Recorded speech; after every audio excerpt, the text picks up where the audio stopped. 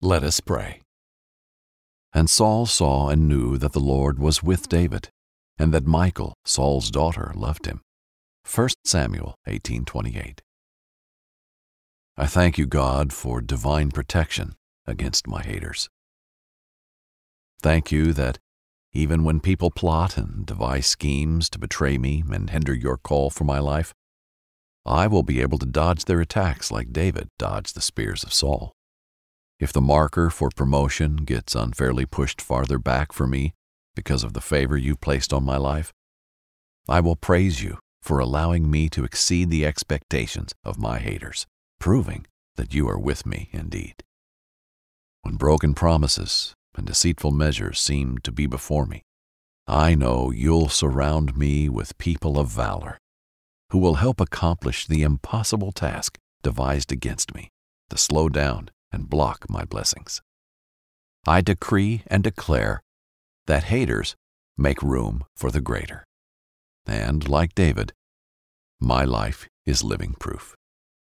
In Jesus' name, amen.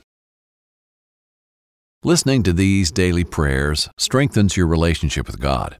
Continue hearing from the Lord by listening to today's Bible in a Year. Brought to you by BibleInAYear.com.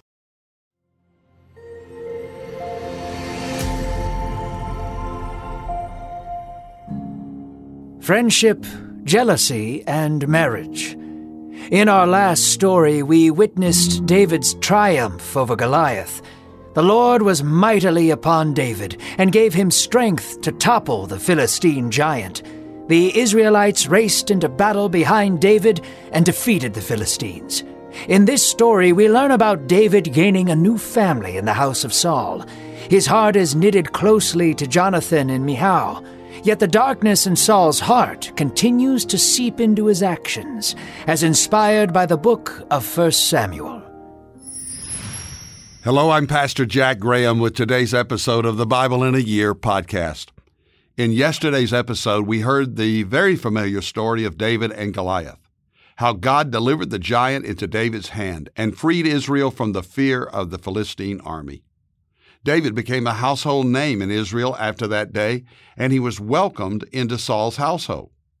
Today we'll learn how David's bond of friendship, even brotherhood, began to strengthen with Saul's family, especially his son Jonathan.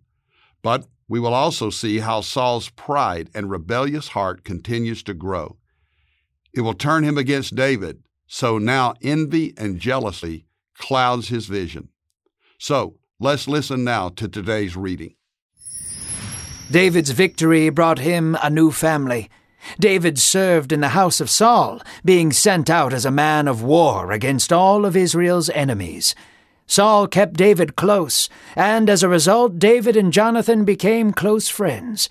Their brotherhood became a source of strength for David, for Jonathan was the first of many to truly treat David like a king. Jonathan recognized the favor of God over David and gave him his armor, sword, and bow. Unlike Saul's armor, Jonathan's fit perfectly on David. Together, the two braved many battles. The two worked in perfect tandem, defeating their enemies swiftly and with might. The people began to love David, as well as Saul's servants and armies.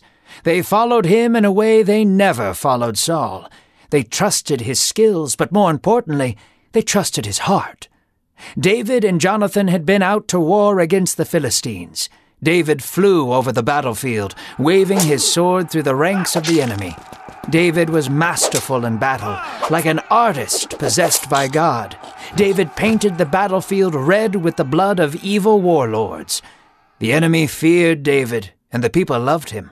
As they were coming home from battle, David returned to a parade of people shouting his name. The streets were filled with women singing and dancing with their tambourines. Men shouted for joy and played their instruments. All the women of the capital sang as one, singing, "Saul has struck down thousands, and David his 10,000s." David's smile reached his eyes. Saul watched the parade from his home above the city. In his dimly lit room, Saul sneered at the sight of David's celebration from his window. his room filled with the echoing sounds of the women's song. Saul has killed thousands and David his 10,000s. Saul paced his room, stirring in his own paranoia. What more can they give him but my kingdom? Saul thought to himself. From that day forward, the people's song would not escape Saul's mind. It tormented him and demented his view of David. One day, David was playing his harp for Saul. The beautiful music filled the room like the scent of fresh roses. Yet all Saul could hear was that one song, David has killed his 10,000s.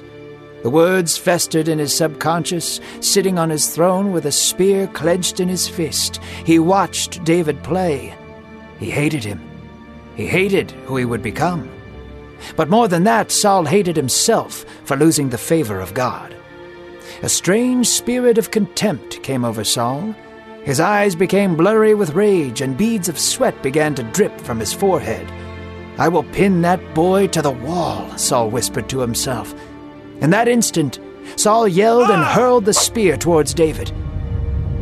David's eyes lifted from the harp to the spear just in time, and he ducked away as it flew over his head. Saul took another spear near his throne and flung it at David. This time, David leapt to the right, barely getting scratched by the flying spear. David ran out from the presence of Saul, and Saul collapsed to his knees and wept. Though he was still a young man, Saul was afraid of who David would become. He knew the Lord's Spirit had come upon David just as quickly as it left him. Saul could not stand the sight of David. So he promoted him to commander of 1,000 men. In hopes that David would die in battle, Saul sent him and his men out frequently. David led them well and had great success in all his missions, for God was with him. Just as Joseph in Egypt, David was excellent in all he put his hands to. Saul stood in awe of David, and his jealousy turned into complete fear. As Saul's fear grew, Israel's love grew. He was their champion.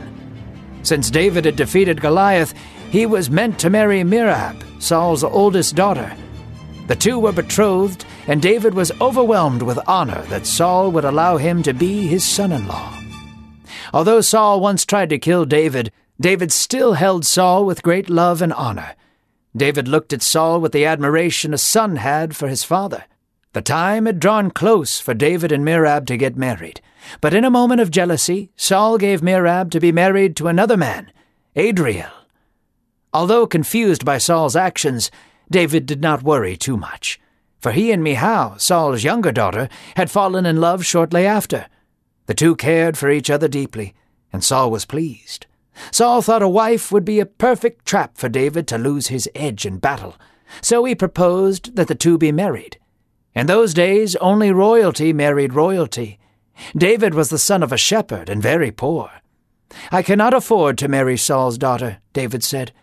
So Saul came up with his own plan and said, "The price for my daughter is 100 foreskins from the Philistine menace."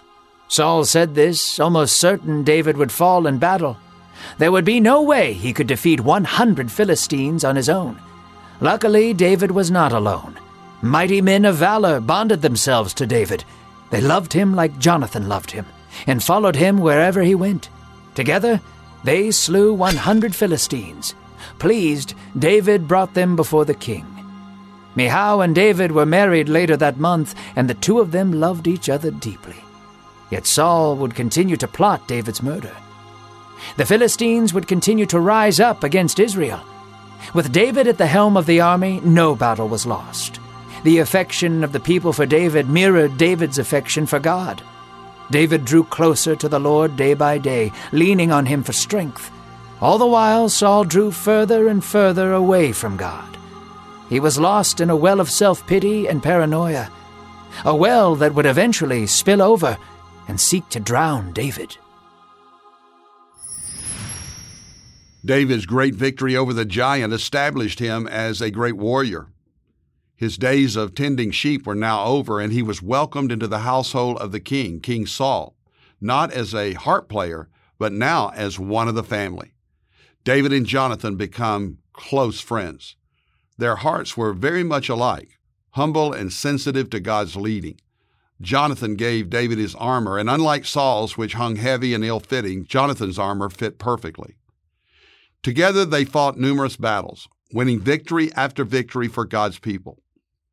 David became more and more respected among the Israelites and among Saul's servants. But unlike Saul, who enjoyed his fame way too much and let it go to his head with pride, David continually focused on doing God's will and fighting the battles to which he was commanded. The people began to sing the praises of David. Their songs were rising in the streets, pitting Saul's victories as small as compared to this new hero. Saul the king by now figures that he is a deposed king. He heard the praise and his heart filled with jealousy and contempt towards David. He could see the handwriting on the wall. David would one day overtake him. And his hatred for David began to steadily grow until one day, as David played the harp in the throne room, Saul took a spear and hurled it towards David. He missed and then tried again. David ran away unscathed, and Saul wept. But Saul knew there was more than one way to get what he wanted. So he started to send David on more and more missions, hoping he would die in battle. Saul failed to grasp the truth that God's purposes would not be deterred. 1 Samuel 18 and verse 14 says, "And David had success in all his undertakings, for the Lord was with him." Only a fool thinks that he can defeat the plans of God, and Saul was acting like a fool. Of course, his plans backfired, and God gave David victory after victory, strengthening his position and his power in the hearts of the people. Then Saul had promised a reward for the person who would defeat the giant, and the reward would be the hand of his daughter in marriage. Rather than giving David his oldest daughter in marriage, though, he gave her hand to another. But this didn't bother David. He was taken up with Saul's youngest daughter, Michal. Saul was happy to hear this, as he saw an opportunity to once more put David in harm's way, because David could not afford a dowry for Michal. And Saul proposed the payment of 100 Philistine foreskins. That would surely lead to David's death. David, however, wasn't alone in the fight. Brave men joined him, and he was able to defeat 100 Philistines. David married Saul's daughter, but Saul continued to plot against David. Yet in all of this, David continued to show great love and respect for Saul. He knew of Saul's evil, envious intentions, but he exemplified loyalty and love even to someone who hated him. As God continued to give David's victory, the people grew more and more in love with David. David, however, did not grow prideful. His heart remained focused on God, and God blessed him at every turn. Saul grew further and further away from God in disobedience and darkness. And the next time we will hear how Saul one more time tries to take David's life and how the Lord protects the future king. Lord God, give us the heart of a man like David, a heart for you. May we always remain faithful and true. May our humility and our integrity always be present in our lives. God, help us always to give you the glory for every victory in our lives. In Jesus' name, amen. Thank you for listening to today's Bible in a Year podcast. I'm Jack Graham from Dallas, Texas. Download the Pray.com app and make prayer and Bible study a priority in your life. If you enjoyed this podcast, share it with someone you love or know, and by sharing this podcast, we can get the Word of God to the world. And if you want more resources on how to tap into God's power for Christian living, be sure to visit jackgraham.org. God bless you.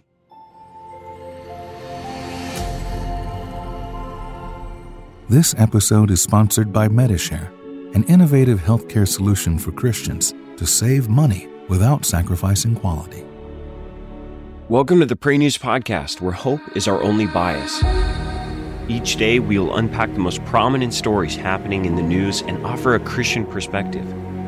We won't shy away from the hard topics, and we won't dilute the hopeful message of Christ. This is more than a daily brief on the news. It's a way to be informed and transformed. Listen to Pray News on the iHeartRadio app, Apple Podcasts, or wherever you get your podcasts.